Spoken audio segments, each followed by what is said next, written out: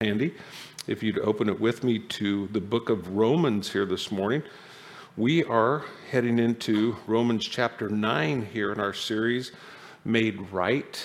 And we're going to cover verses 1 through 8 this morning. I'm not going to read them on the front end here. We'll just give you a little bit of explanation here, and then we'll jump into this. But I titled this morning's message, The Things We Do for Love. And as I was reading Romans 9 through 11 this week, just studying, I was reminded of something, that the C.S. Lewis, I was going to say Apostle Paul, but C.S. Lewis once said, he said, why love if it hurts so much?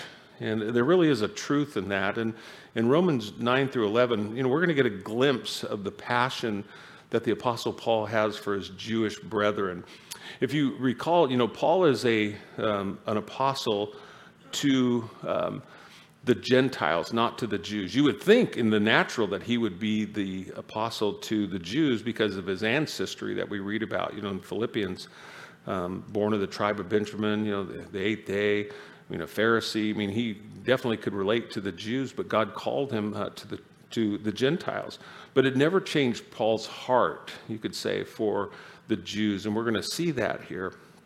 And especially when you look at in light of, when I titled this morning's message, The Things We Do for Love, in light of Romans chapter 8, which is such a wonderful chapter, right? As we studied through that, and covered a lot of detail, that nothing can separate us from the love of God that's in Christ Jesus. That's like the pinnacle, like I said, of the book of Romans, one of the greatest chapters in all of the Bible. And then all of a sudden, have you ever discovered in your own life when there's a great high, sometimes it's followed by a big low? Have you ever found that to be true? And for Paul, it's kind of like that for himself, as he shared, what we read about in Romans chapter 8, and all of a sudden we get to Romans chapter 9, and it's kind of like he's revealing his heart, to us. For really kind of to bring us up to speed, when you think about the book of Romans, because it's such a deep theological book, I was trying to go back to when we first started this study, and if you recall, and some of you would, because I know that this is how you study it. When we started, I said, the easiest way to remember this book is, I use this term a lot with you, the easiest way to eat an elephant is what, it's one bite at a time. When you look at Romans and how big it is and the truths that it communicates, it's easiest if you break it into basically 4 parts. And we saw in chapters 1 through 3, it dealt with what the first part is the wrath of God. And then we saw in chapters 4 through 8, the grace of God. And then in chapters 9 through 11, what we're seeing and we'll be learning about is the plan of God. And then from chapter 12 on, the remainder of the book, it is really the will of God. And it'll even make more sense, I think, to you when we get to Romans chapter 12 and try to, bring things in context. It really helps you understand very specific verses and why they are where they are, in Scripture. But most of the plan that we're reading about here in Romans chapter 9 through 11 really deals with the nation of Israel. It deals with the Jewish nation. Covers, obviously some aspects of Gentiles being reached, but it really predominantly speaks to the Jewish people. And you could think, well, then why are we studying that? And it would be a great question to ask. And again, you want to understand God's heart for Israel, because God's heart for Israel is also God's heart for you. And the way God feels about Israel is also the way he feels about you. We love in Scripture when we read the Bible and it says that God would leave the 99, right, and go after the one. And when you realize you're the one, all of a sudden they'll go, wow. And you go, but what does it communicate to the 99 when the good shepherd goes after the one? There's something that it communicates, doesn't it? It basically tells you that, if you were to go astray, guess what? That shepherd would come after you. If he's willing to leave the 99 and go after the one, there's something about the security that God would have for us to enjoy as we understand that. And so a lot of what Paul's teaching about, even though he's focusing on Israel here, you can take it to heart, and you could see, God's heart, not only for the nation of Israel, but also as we get into this, you'll see God's heart for you. And it's to be a strength and a comfort, to us. And so as Paul writes, this letter, the book of Romans, remember, it was written to a church that was there in Rome, And it was made up of both Jews and Gentiles. And Gentile is what? It's just a non-Jewish person, right? But if you think back to the book of Acts, when the church started, there were no Gentiles in the church. It was all Jews, okay? It was entirely Jews. It was the Jewish scriptures, because all they had at that point in the book of Acts, what do we see? Is all they had was the Old Testament to go by, right? It was to the Jewish people. Jesus himself said that the gospel itself was first to the Jew and then the Gentile. When the gospel began, we say, Matthew 28, Jesus said will be his disciples. And where did his disciples start from? It says in what? Jerusalem, where? Judea, and then Samaria, and then where did it go from there? To the uttermost parts of the world, or as Billy Sunday would say, to the guttermost parts of the world, is wherever God would lead us to go at that point. But as the gospel spread from Jerusalem, obviously more and more Gentiles began to believe, so much so that now, 2,000 plus years later, would you say by a show of hands that there are more Jews than Gentiles who believe? Do you believe that? Anybody believe there's more Jews who believe in the promised Messiah, though the gospel itself says it was first to the Jew and then the Gentile? Or how many would you believe that now, some 2,000 years later, there's more Gentiles, non-Jewish people who believe in the Messiah than Jewish people? Would you be in the first or the second group? Yeah, it's the second group, yeah. And so, Paul, he understands that. So he's, in a sense, he's asking a rhetorical question here, understanding, where, the gospel is in this particular moment in time. And so Paul is now speaking, to this truth, dealing with, what is God's plan? What is his heart? You might say there's really three things I put in my notes here, because the Jews have largely, at this time, and even in Jesus' day, largely had rejected Jesus as the promised Messiah. And so, what the questions that come up is, first and foremost, then what is God's plan? If the Jews whom God, gave the scriptures to, and, obviously we know if you read Matthew's gospel, you read Luke's gospel and the genealogy, Matthew's gospel deals with Joseph's, lineage, right? And Luke's deals with Mary's, and you trace both of those lineages back, you have what? You have Jewish ancestry. So here's Jesus, the promised Messiah, who is a Jew himself. It comes in the fulfillment of what? The Jewish scriptures. Everything, about the Bible. Really, there's two groups of people that the Bible is all about. In the Old Testament, it's about the Jews, and in the New Testament, it's about the church. But both stem from the Jews themselves. And so the question comes up, first and foremost, what is God's plan? And then second, how does the Jewish nation fit into God's plan when they have rejected the Messiah? That's a great question, for today. There's many that their interpretation of Scripture, they're called spiritualists, is what they look at, is wherever you see the name Israel, in the Old Testament, God has replaced it, or replacement theology, with the name or the term church in the New Testament. And Paul's saying that is not true. There is Israel, there is the church, there is the Jew, there is the Gentile. They are separate yet brought into one group. And so Paul will draw that out. And then the biggest question, and it's the question that many people ask today, is God done with Israel? Is he done? Has he moved on to the church? You don't hear much about Israel today. But what is God's heart? What is his plan? And so Paul answers these questions in Romans chapters 9 through 11. And so when you look at Romans chapters 9 through 11, maybe the easiest way to break these chapters down, when we think about the plan of God, is you're looking at, and it's easy to lay this out, is in chapter 9, we look at Israel's what? Their past. And in chapter 10, we'll look at Israel's present. And in chapter 11, we'll look at Israel's future. And we'll kind of do that a little bit these next 3 weeks here as we look at these chapters. And so as I look at this, especially when I read these 3 chapters, together in context, there's something that Charles Spurgeon, once said that comes to mind. He said, and it's why, when I think about what I titled this, this morning, the things that we do for love. And I think about what Charles Spurgeon once wrote with regard to the Apostle Paul and his words to the church here in dealing with Israel. He said, "Take on a great grief and you will be delivered from petty worries." And I thought about that. It's so so good today because of all the petty things that we could worry about, the things that people are getting so sideways about, today in our culture. And he says, and this is Spurgeon, he says, I need not further describe them. He had done that just previously. I didn't give you the whole quote. But he says this, he says, if you are concerned about the souls of men, get your soul full of a great grief, and your little griefs will be driven out. You ever heard that expression, don't sweat the small stuff?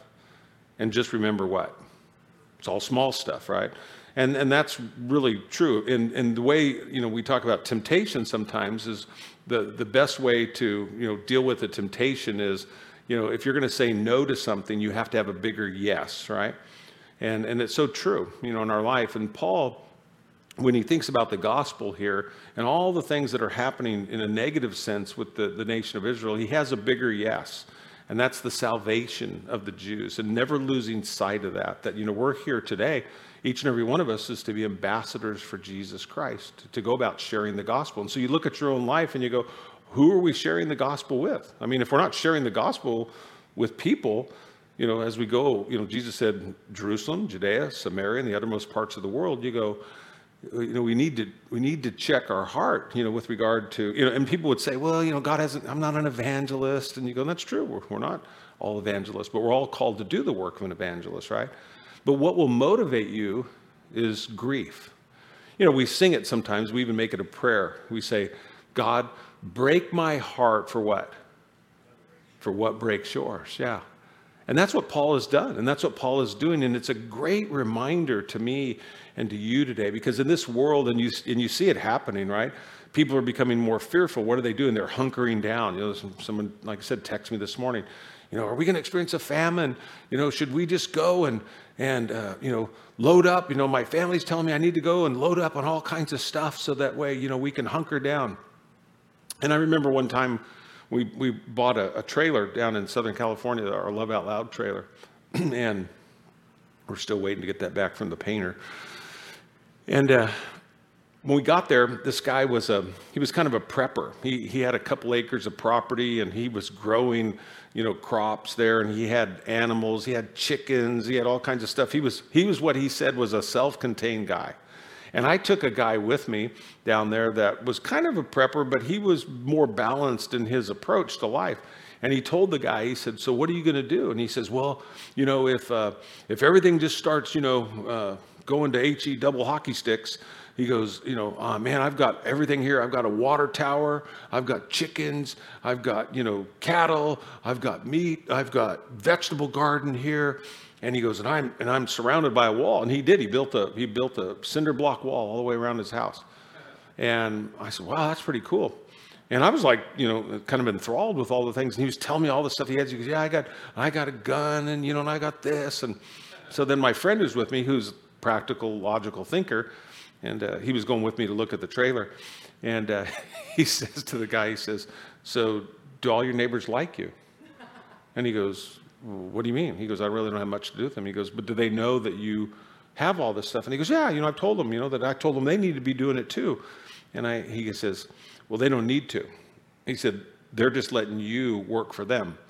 And he goes, what do you mean? He goes, trust me. He goes, sir, he goes, if the world ever gets to a place where there's a famine and you have food and your neighbors don't, and you have water and your neighbors don't, and you have this and your neighbors don't, you go, do you think they're just going to sit on their property and die?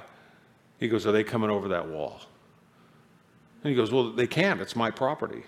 And he goes, you don't realize what people do when they're desperate. The drastic means call for what? What does that say?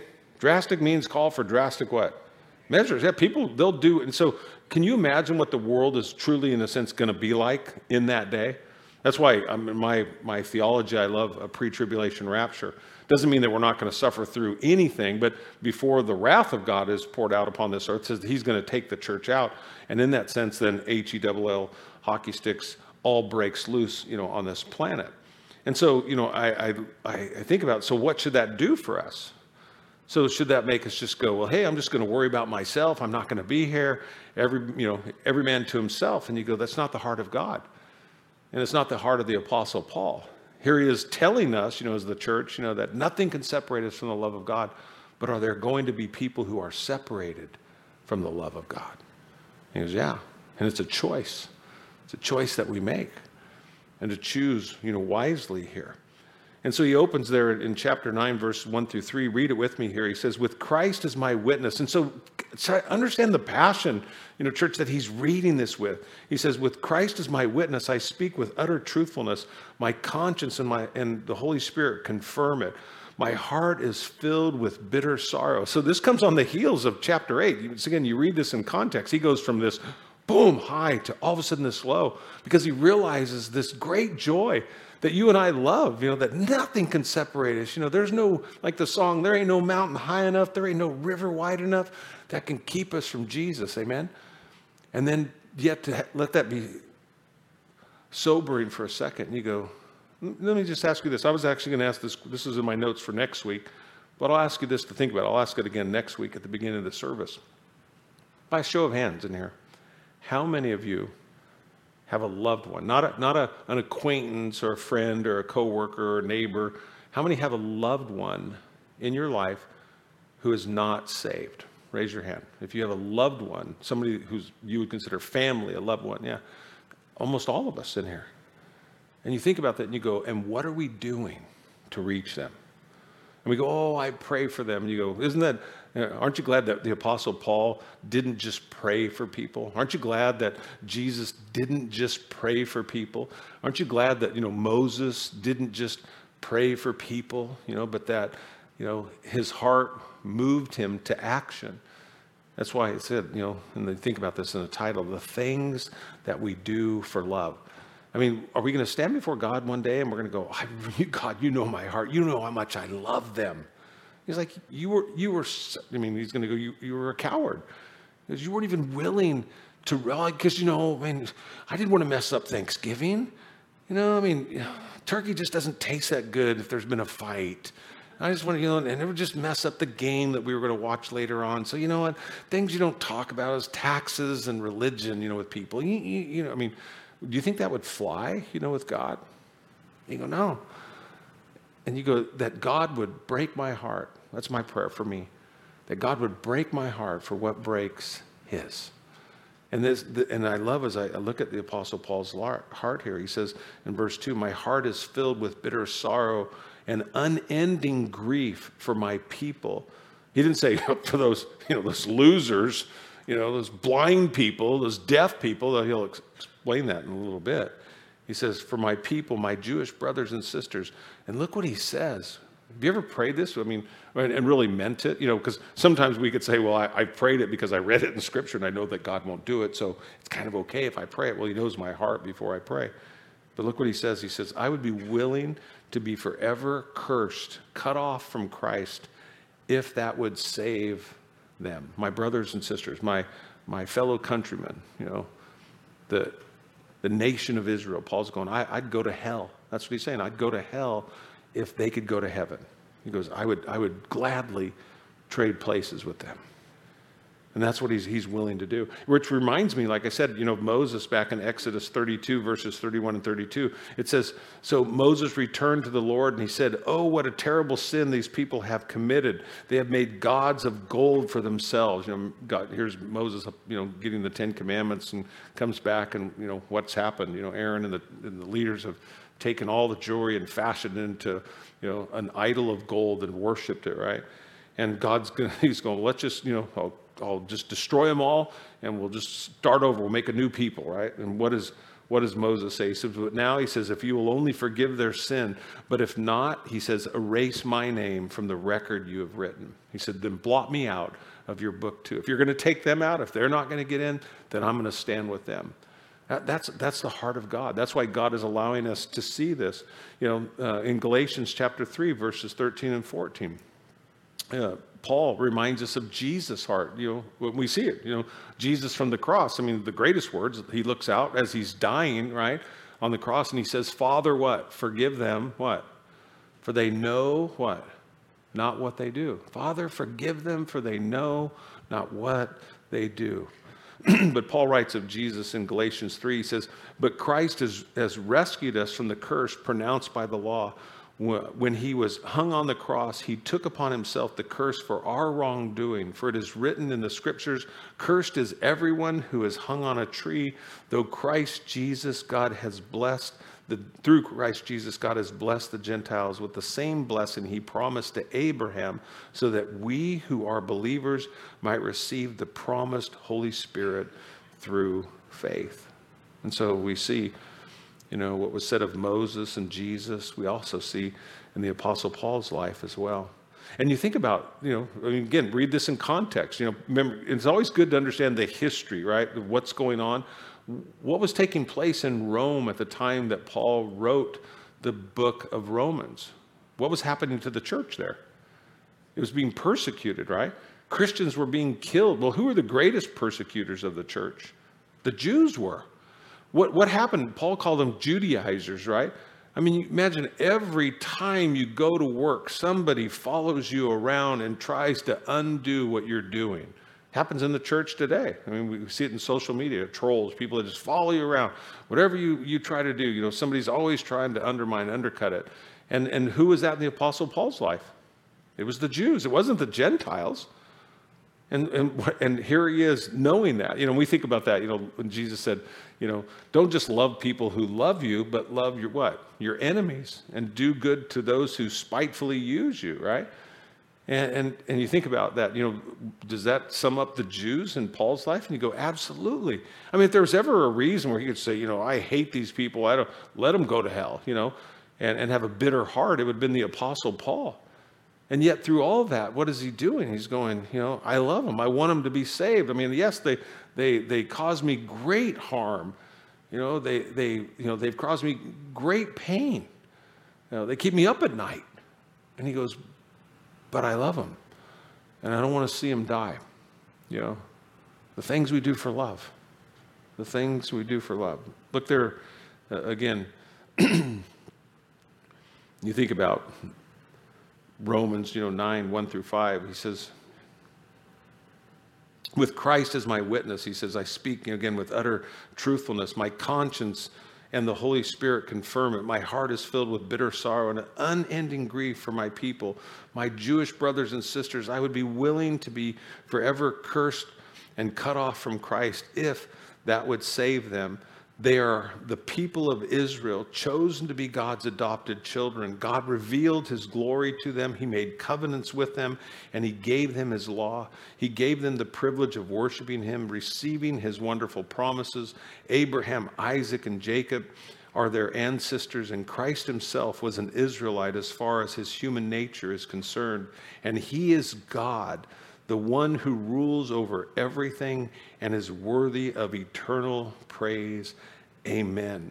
It's always interesting, when you read verse 5 there, Paul refers to Jesus Christ as God. And if you study, theology, there's all different kinds of thoughts, with regard to was Paul talking about, Jesus as being God, or was he making this as a reference to God the Father? And they'll say, well, in every other instance, Paul was making reference to God the Father. And I always laugh at that. I tell you all the time, Martin Luther said, whenever the angels of heaven want a good laugh, they read commentary.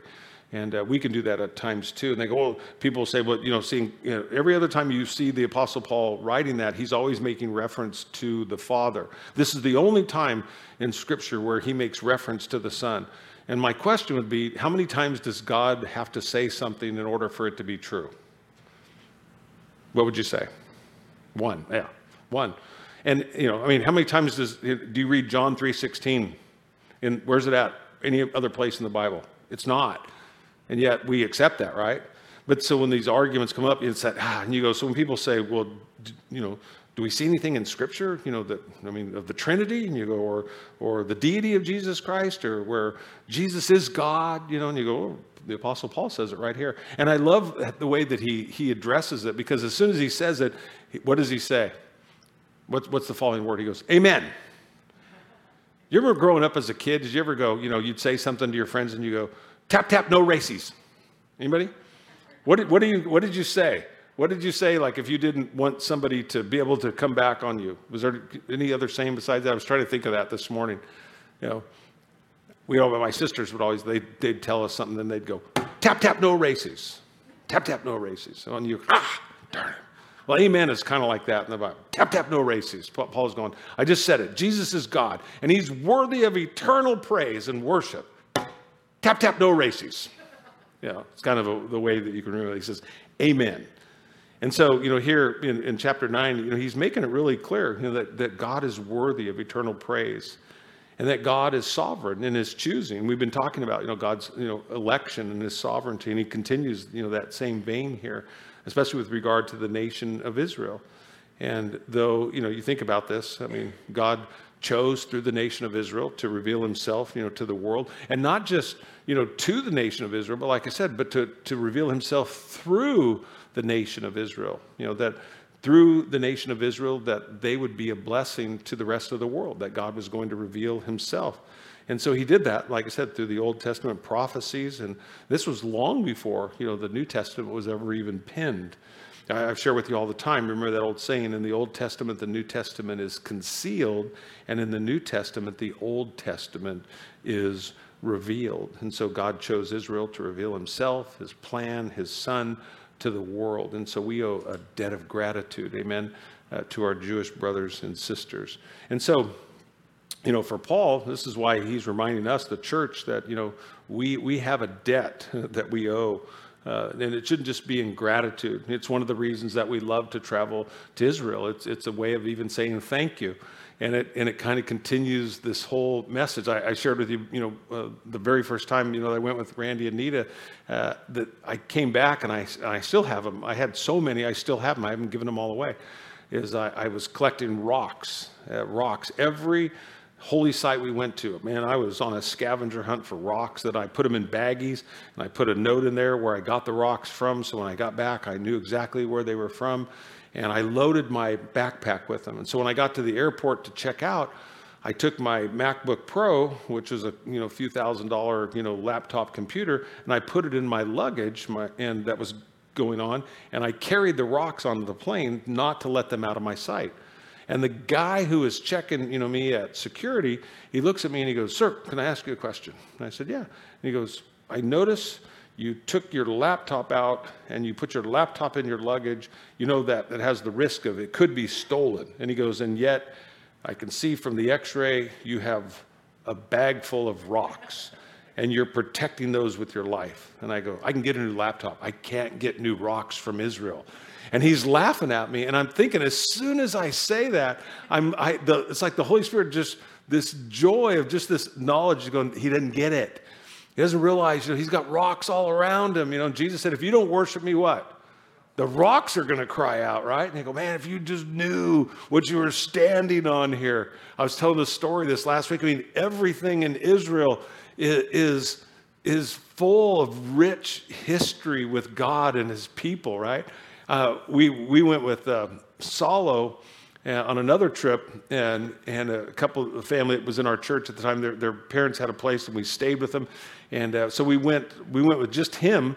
He took us on a private little trip, and along the way, I had to use the restroom. And I said, "Salo," I said, "I gotta go." And he said, "Mike," he goes, "just get out of the car and go over the hill and just, because there's no bathrooms. We were like out in the forest." And so I ran over the hill and I go to the bathroom. And as I'm going to the bathroom, I look down on the ground, and all of a sudden it clears a spot there. And I'm looking at this. And so I go, "Salo, Salo." So I run. He comes over there where I'd gone to the bathroom. It cleared a spot on the ground. He goes, "Oh my gosh." He goes, "That's mosaic tile." I'm standing on it. He goes, "You just uncovered something." And so there's a number in Israel that you can call to tell them that you discovered something. To this day, I don't know what I discovered, but I discovered something, that day. And we were just laughing about it. You go, "Man, you can't even use the restroom out in the middle of nowhere without uncovering some site." But he goes, and he was telling us, and he wasn't kidding. He goes, "I think he was looking at it, and he was using his foot, and he was clearing out. And it was about a 10 by 10, little space there, but it was all mosaic, tile. And he goes, "I think this was a church," And I felt really bad at that moment, but that's a whole nother sermon there. I don't want to digress too far, but we owe so much, and by going there, it just communicates, our love for the people of Israel. You think about, how much money gets spent, right? and visiting, Israel, each year. And it's the church predominantly that goes back there. I think about, when Pastor Chuck Smith, when one of their trips, he donated all the money to the holy site there along the Jordan River and turned it into the baptismal site that now every church basically stops at. And how many of you have ever been baptized in Israel? Some of you that you went on a trip, yeah. And you go, Pastor Chuck Smith and Calvary Chapel provided the proceeds for that and just donated it to the nation of Israel. And you go, do they appreciate that? And you go, yeah, because their biggest industry is what? It's tourism. I mean, people coming to the Holy Land. That's why COVID, was so, you think about what it did to every country, but, especially the nation of Israel. And you think about the things that, and I'll get into that more next week, with regard to the things that Israel produces. We think of citrus, Joppa oranges. Have you ever had those? Those come from Israel. You think of, I think it's De Beer diamonds. Comes out of Israel. I mean, there's so many things that, originate, in the country of Israel. God has really blessed that small, country there.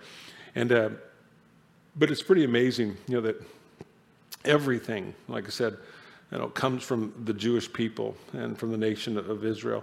Do you remember the story there in John chapter 4, the woman of Samaria? Do you remember when Jesus, and we usually focus on the fact that, obviously Jesus said, he who asked you for water, if you'd asked him, he'd have given you living water, and she wants this water. She doesn't want to come back there. And then they get into the dialogue about, go get your husband. Well, I don't have a husband. Jesus said, you're right. You've had 5 husbands, and the guy that you're living with now, he's not your husband. And she says then, you must be a prophet. And this is where then people don't really remember the storyline here, but it's important when you think about Romans chapters 9 through 11 in particular, and about the role that Israel plays. She says in verse 17, after Jesus confronts her, she says, I don't have a husband, the woman replied. And Jesus said, you're right, you don't have a husband, for you have had 5 husbands, and you aren't even married to the man that you're living with now. You certainly spoke the truth. Sir, the woman said, you must be a prophet. So tell me, why is it that you Jews insist that Jerusalem is the only place to worship, while we Samaritans claim that it is here at Mount Gerizim where our ancestors worship? And Jesus replied, believe me, dear woman, the time is coming when it will no longer matter whether you worship the Father on this mountain or in Jerusalem. He says, you Samaritans know very little about the one that you worship, while we Jews know all about him, for salvation comes through the Jews. Even Jesus says it, himself, is that we understand that, that the salvation was first to the Jews, then the Gentiles. And again, and it comes through the Jews into the world as we know it. And that's what Paul is saying, amen, to, here. It's exactly what Jesus, told us in John chapter 4 there. The Jews gave us our Savior, amen. And we will be forever grateful for that. And like I said, when you look at the genealogies of both Matthew and Luke, you prove this out. In verse 5 there, again, looking at that, he says in Romans 9, he says, Abraham, Isaac, and Jacob are their ancestors, and Christ himself was an Israelite as far as his human nature is concerned. And he is God, the one who rules over everything and is worthy of eternal praise. Amen. And if you think about this, Jacob had 12 sons, right? The 12 tribes of Israel, all chosen, by God, who promised them a land, but because of what? Their unbelief, and they quit trusting God. They ended up, in the wilderness. They ended up ultimately, in Egypt for 400 years. And, you think about, the things that happened, as they were there for 400 years. God delivered them, ultimately through Moses. And then, again, what happens in their unbelief out there in the wilderness, they won't believe again. And so what's taking place is, that whole generation dies without entering the promised land, without receiving the promise. It's the second generation that enters into the promised land there. And again, all the things that God did, the miracles, the parting of the Red Sea, the Israelites crossed over on dry land, everything that God had promised, he was faithful to do. And it's so important that we remember that. These aren't just stories that we tell our children, in Sunday school classes, but they're truths, they're promises. Every promise that's made in Scripture is a promise that you and I can claim, and we can lay hold lay hold of. And like I said, Paul here, he's asking a rhetorical question to us. Then he says, has he failed? You think about this. I mean, if the larger number, of Jews have rejected God, has God failed in his word? Because that's what many point to in our world today. So much can be said, what's going on in our country, even with regard to the First Amendment, and the attack upon our First Amendment rights. And you think about that. Because there's a thing that we call groupthink today. So if the media dominates, the narrative, right, and it tells you something, and the majority of the people believe it, there's this belief that, well, it must be right because the majority of people believe it, right? And you go, that doesn't make it true. Just because the majority of people believe anything or do anything. What makes something true or not is if God has said it, right? I mean, it's that old expression, God said it, and that what? That settles it. It's a done deal. But Paul asks this question. He says, has God failed? Has the word of God not taken effect with regarding Israel? And what Paul is saying here is, if so many Jewish people have rejected Jesus as their Messiah, does this mean that, God's promise to the Jewish nation has failed? And what Paul is telling us here is just because the majority has failed to believe, that doesn't negate the promise to the minority. And what was true for Israel is true for us. Some of you, I know your story. You live in a family where you're the only believer. And that doesn't negate your belief. It doesn't, mean that your family's right and you're wrong. That you're the black sheep in the family, so to speak. Again, God is forever faithful to his promises. Amen. And again, if the world misses it, it's not on God, it's on the world. God has made it perfectly clear. He's revealed it. He said, the psalmist declares he's revealed it to us in creation. And in these last days, he's revealed himself to us through his son. You can know that there's a God just by simply looking around, and you can know God personally by knowing Jesus Christ, whom God sent in this world. And again, like I said, the biggest lie, that we really are believing it in this country, and it's the reason why we need to sit back and really think these things through. We believe a lot of what we believe because, and even in our own lives, because the majority of people believe that. We haven't researched it for ourselves. We haven't discovered it. And what does Scripture tell us? I always think about the Bereans in the book of Acts, right? It says, that they listened intently to the things that Paul said. It says, but then they went home, and what did they do? They searched the Scriptures to see if what Paul was saying was true. You and I, we are personally responsible before God. When you stand before God and I stand before God one day, it's not going to be in a group. You're not going to be able to say, well, hey, they told me this or they told me this. Scripture is adamantly clear that we need to study ourselves, right? Study to show yourself approved unto God, a workman who needs not be ashamed, who rightly divides the word of truth as if your life depended upon it, because it does. That's why Jesus would say, I am the way, I am the truth, I am the life, and no one comes to the Father except by me. And so, like I said, when Paul there in verse 5, when he says, and Christ himself was an Israelite as far as his human nature is concerned, and he is God, the one who rules over everything and is worthy of eternal praise. Again, like I said, he ends it with a big amen, a big so be it. And what he's saying is he's not worried. He doesn't even care if everybody believes it. He doesn't care in that sense. And trust me, he cares. But in proclaiming this truth, it's not predicated on if they believe it or not. He just says it and he goes, amen. Jesus is Lord, right? Amen. And it's not like, well, I hope, if you guys, and because people say, well, Jesus is okay with me, right? I hope he works for you too. But if it's not, all roads lead to heaven. No, it's not what he's declaring at all. He's like, Jesus is God, and he's worthy of all praise. Amen. So be it. Unapologetically, and we should be as well in our life. And yet we look at the church, in these last days, and what did Jesus say? He said, when the Son of Man returns, will he find faith upon the earth? Because what are we seeing? You've seen it just like I've seen it. Are people who have been in church with you for years, maybe for decades, ultimately have they, as it appears anyway, have they walked away from God? Have they given up on their faith? And you go, yeah, they have. And it's so sad. And we shouldn't give up on them. And you go, oh, and people go, well, are they still saved? And you go, well, I don't know, because the Bible makes it perfectly clear that of the perseverance of the saints, that the saints will persevere, that they'll still be standing because there's only one who can keep us standing. And that'll be the people that are doing what? They're trusting Jesus. If you're trusting Jesus, I always love what Pastor Chuck would say, you are eternally as secure as you are secure in Christ.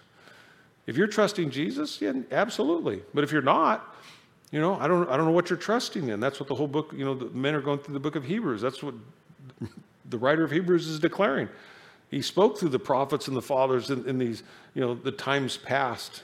But in these last days, he's given us his word. He's given us Jesus. There's nobody coming after him. Jesus is coming back, but there's nobody else coming. If Jesus isn't enough, then guess what? Then there's nothing that's going to work for you, because nothing else can, because Jesus is God's final word. And again, unfortunately, even many in the church today, they go, Pastor Mike, I believe this is true. And I go, why do you believe it's true? And they go, because I Googled it. I go, what? It was on the internet. Okay, well, that doesn't mean anything. Well, yeah. I mean, it's like people have this belief, like if it's on the internet, what? It has to be true, right? And you go, no. That's why they call it the World Wide what? Web. You go, no, it's a web of lies for the most part. You can't even find truth anymore. Things that you used to be able to find, they get buried, right? All of a sudden you go, I just saw it like 6 months ago. And you go, I can't even find it any longer. I was trying to watch, the show 2000 Mules, right? And I was trying to download it. And I'd go to download it and it would send me to some, other website. And I was like, man, they got this thing pretty well messed up. I mean, you couldn't even, I was laying in bed laughing because I was like, my wife's asking me, what's going on? I go, can't even get this. They don't even want you to watch this. I guess we're just going to, she goes, well, we'll just have to go to the theater. I guess so, And it just, unfortunately, you're going to see more and more this thing in the world is that, if people are searching and they're wanting to know the truth. Jesus said it best, right? He said, if you will seek me, he said what? You will find me when you seek me with what? All of your heart. And when we find him, and we find him through the truth of God's word, he said, the truth you'll know, and the truth will do what? It'll set you free, yeah. So we don't have to look, a million different places. So what really matters, is what God says. Jesus, the word of God declares that heaven and earth are going to what? Pass away. What do you say? But my word will never pass away. You know how many things that you've believed and they've changed over time? To be honest, I couldn't even graduate from the 3rd grade today. I mean, Pluto was a planet. When I was going to school, I don't know, even my grandkids, I said, well, it was a planet, and then it's not. They know so much about it. They go, no, it's a stagnant star. And I'm, what? They go, and I'm like, man, I give up. But that was truth. That was science. That was fact, right? And then all of a sudden, everything's changed. But you know what doesn't change? God. He's the same what? Yesterday, today, and forever. 1 John 5:19 puts it like this, says, we know that we are children of God, and the world around us is under the control of the evil one. Man, that's actually comforting to know, because you look around and you go, have you ever just watched the news in the last month and you go, it's getting crazy. What do people even believe? And you go, what is going on, people? What is happening? And you go, I just think of this verse. The whole world is under the sway of the wicked one. You go, oh, it makes perfect sense. And what is John reminding us when he says that? The majority is wrong. The majority can believe whatever they want. That doesn't make it right, but that's the lie that's perpetrated. Well, can everybody be wrong? Yes. Yes, you can be sincere and be sincerely wrong, but you're still wrong, right? Let God be found true and every man a liar. Hold true to the word of God. So Paul, like I said, he's making this point because the majority of people, like he said, have rejected God's promise. But that doesn't mean that God's promises, don't apply to the minority. Now, you read the book of Revelation, right, and you see it says there's 144,000, 12,000 from each of the 12 tribes of Israel, right? Those aren't Jehovah's Witnesses, by the way. I just want to help you understand that. There are 12,000 Jews from each of the 12 tribes. And 12 times 12 equals what? 144. There's 144,000 that God has said that he has set aside. Now you think about that, and this is kind of sad, when you think about this. There's roughly 14.8 million Jews alive in the world today. So that, you think about that's 0.019 of the world's population, right? And there's only going to be 144,000. You go, there's a lot of Jews that are going to die. A lot of Jews that are going to suffer along the way here. And that should break our heart. But it doesn't negate the truth of God's word that all of Israel will be saved. What a promise. A lot of work, a lot of prayer.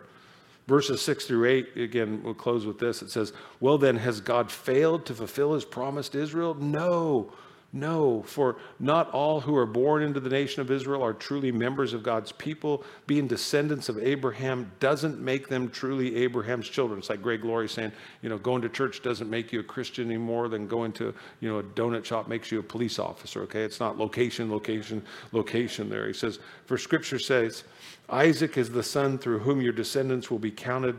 Though Abraham had other children too, this means that Abraham's physical descendants are not necessarily children of God. Only the children of the promise are considered to be Abraham's children. So again, no, he's not for all who've been born into the nation of Israel are truly members of God's people. Again, when you think about, the meaning of the name of Israel, it means governed by God. And what Paul's saying here is not all of Israel is really governed by God. And again, does that mean that God's words failed? And he said, no, not at all. It just means that all that aren't governed by God who are in Israel, and you think about that, that's true then, it's true today. And again, so Paul is saying that no one is truly Israel unless he's governed by God. When they claim to be the Jews, children of Abraham, right? He said, well, Abraham's the father of what?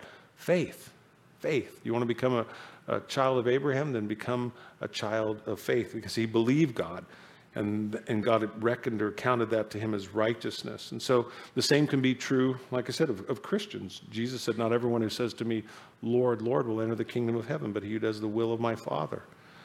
And again, not everybody who says they're a follower of Christ makes them a follower of Christ. You think about it, Isaac is the son through whom your descendants will be counted, though Abraham had other children too. God's word didn't fail because God still, again, reaches his children on the of the promise, which, like I said, may or may not be the same as physical Israel here. So Paul's showing us that, merely being a descendant, of Abraham doesn't save anybody.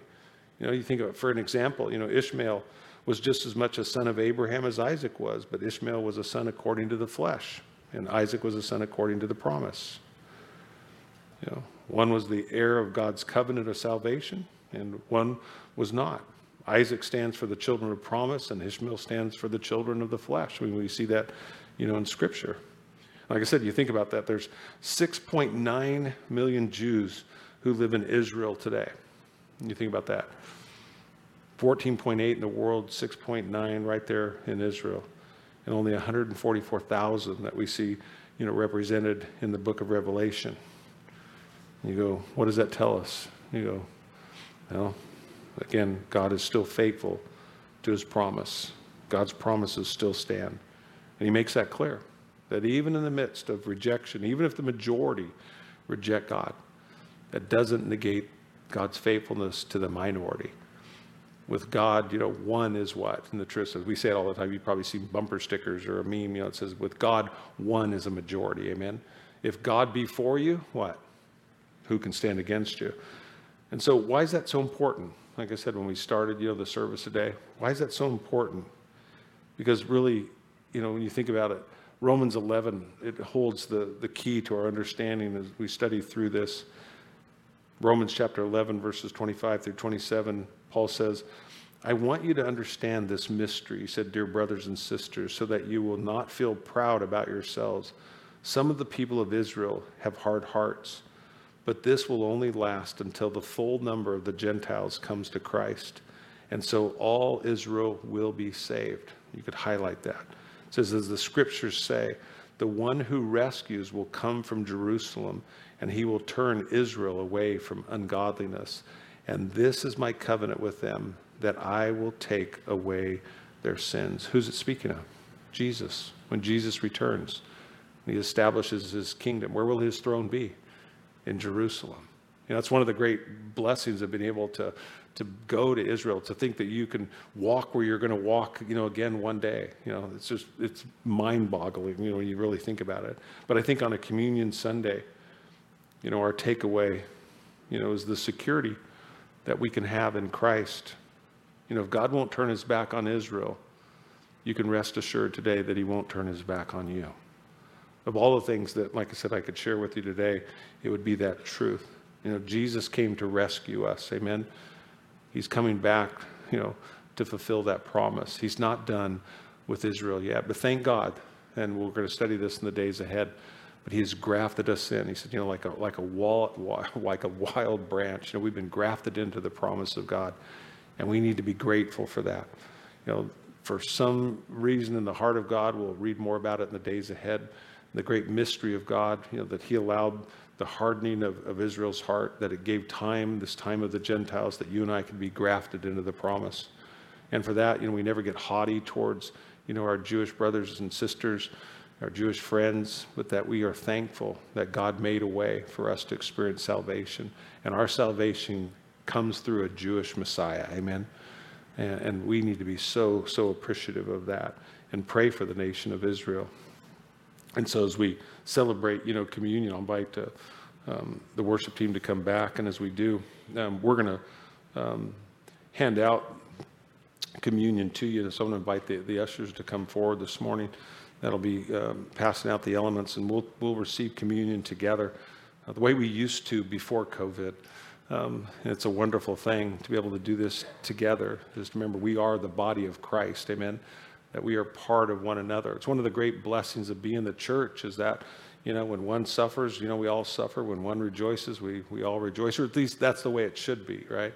We go back to the church at Acts, and when the church began, and it says, and as they waited for one another, and that communion is a great opportunity to do that. We don't just jump ahead, but to wait together, and to be reminded together that Jesus loves us, and that he died for us, that he's coming back for us, and that, as you receive the elements of communion today, and you're reminded afresh that it was his body broken for you, for us, the church, that his blood was shed on Calvary's cross for me, for you, for the church. We are the bride of Christ, who Jesus gave his life for.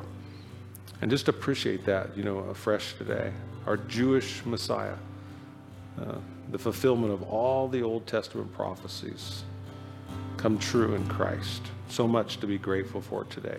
Father, we thank you for, Lord, this opportunity to receive communion together, and may you just bless it, Lord. Help us to appreciate afresh today that because of Jesus, Lord, our sins are forgiven, that our names are written in the Lamb's Book of Life, and we have, because of Jesus, eternal life.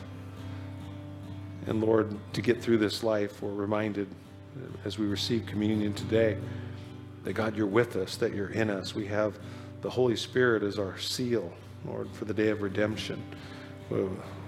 We can taste, Lord. We get a sampling of, Lord, what it's going to be like one day. May we have that moment even as we worship you in this time of communion, believing in faith that wherever two or three are gathered in your name, that there you are in the midst of thee. Be glorified in this moment, we pray in Jesus' name. Amen.